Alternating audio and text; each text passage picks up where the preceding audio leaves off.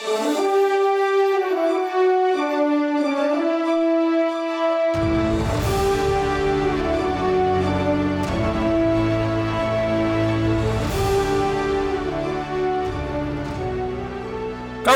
and welcome back to Archives of Fabella Daily, the podcast taking traffic to the skies in a magical world. Today is November 15th, equal to Scorpio 24th. Books are available on Amazon. Please rate and review the podcast on iTunes, or wherever you listen to your podcasts.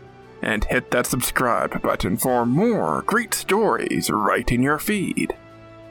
November 15th, 1806 is the date Lieutenant Zebulon Pike sees a distant mountain peak from near the Colorado foothills of the Rocky Mountains. It is later named Pikes Peak.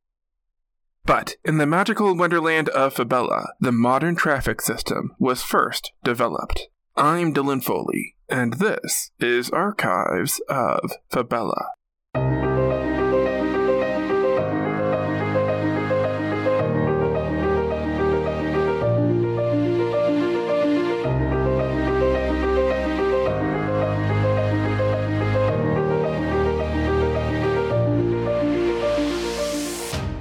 Beyond our world, there is love. Beyond our world, there is war. Beyond our world, there is life. Beyond our world, there is Fabella.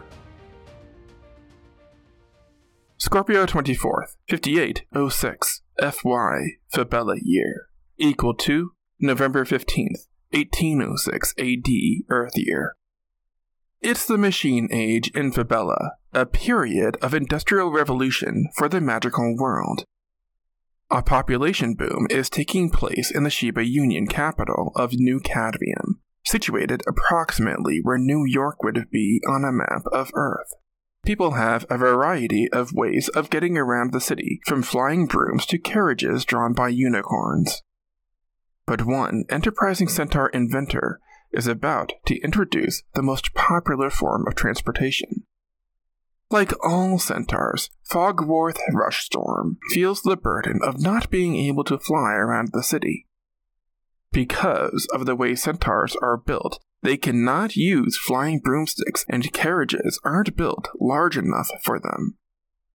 Centaurs either have to get around on their own hooves or ride the subway powered by compressed air. So, Rushstorm starts thinking and creates the first design for a set of large carriages attached to a system of long cables. Each carriage is very box-like in design. There is no driver. The cable cars sort of magically have a mind of their own. Riders can only control whether the carriage launches or lands. All traffic moves at a constant speed of 50 miles per hour over electrified cables to prevent accidents. Rushstorm sketches out different levels of cable track lines, one moving north to south, another moving east to west. Carriages would be equipped to magically separate from the cable car line and float to a line moving another direction, or serenely land on the street. Rushstorm's close friendships with city officials grant him an audience with the mayor, who approves of the cable car system.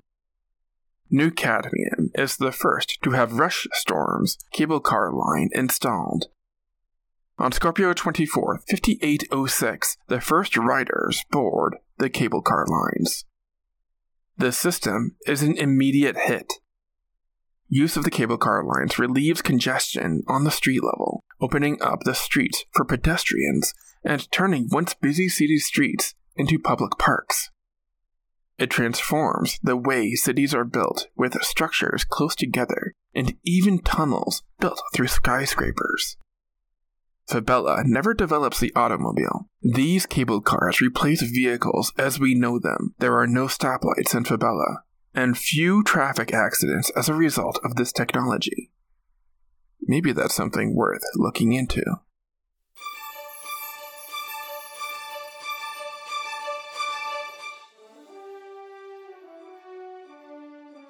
That's going to do it for us today.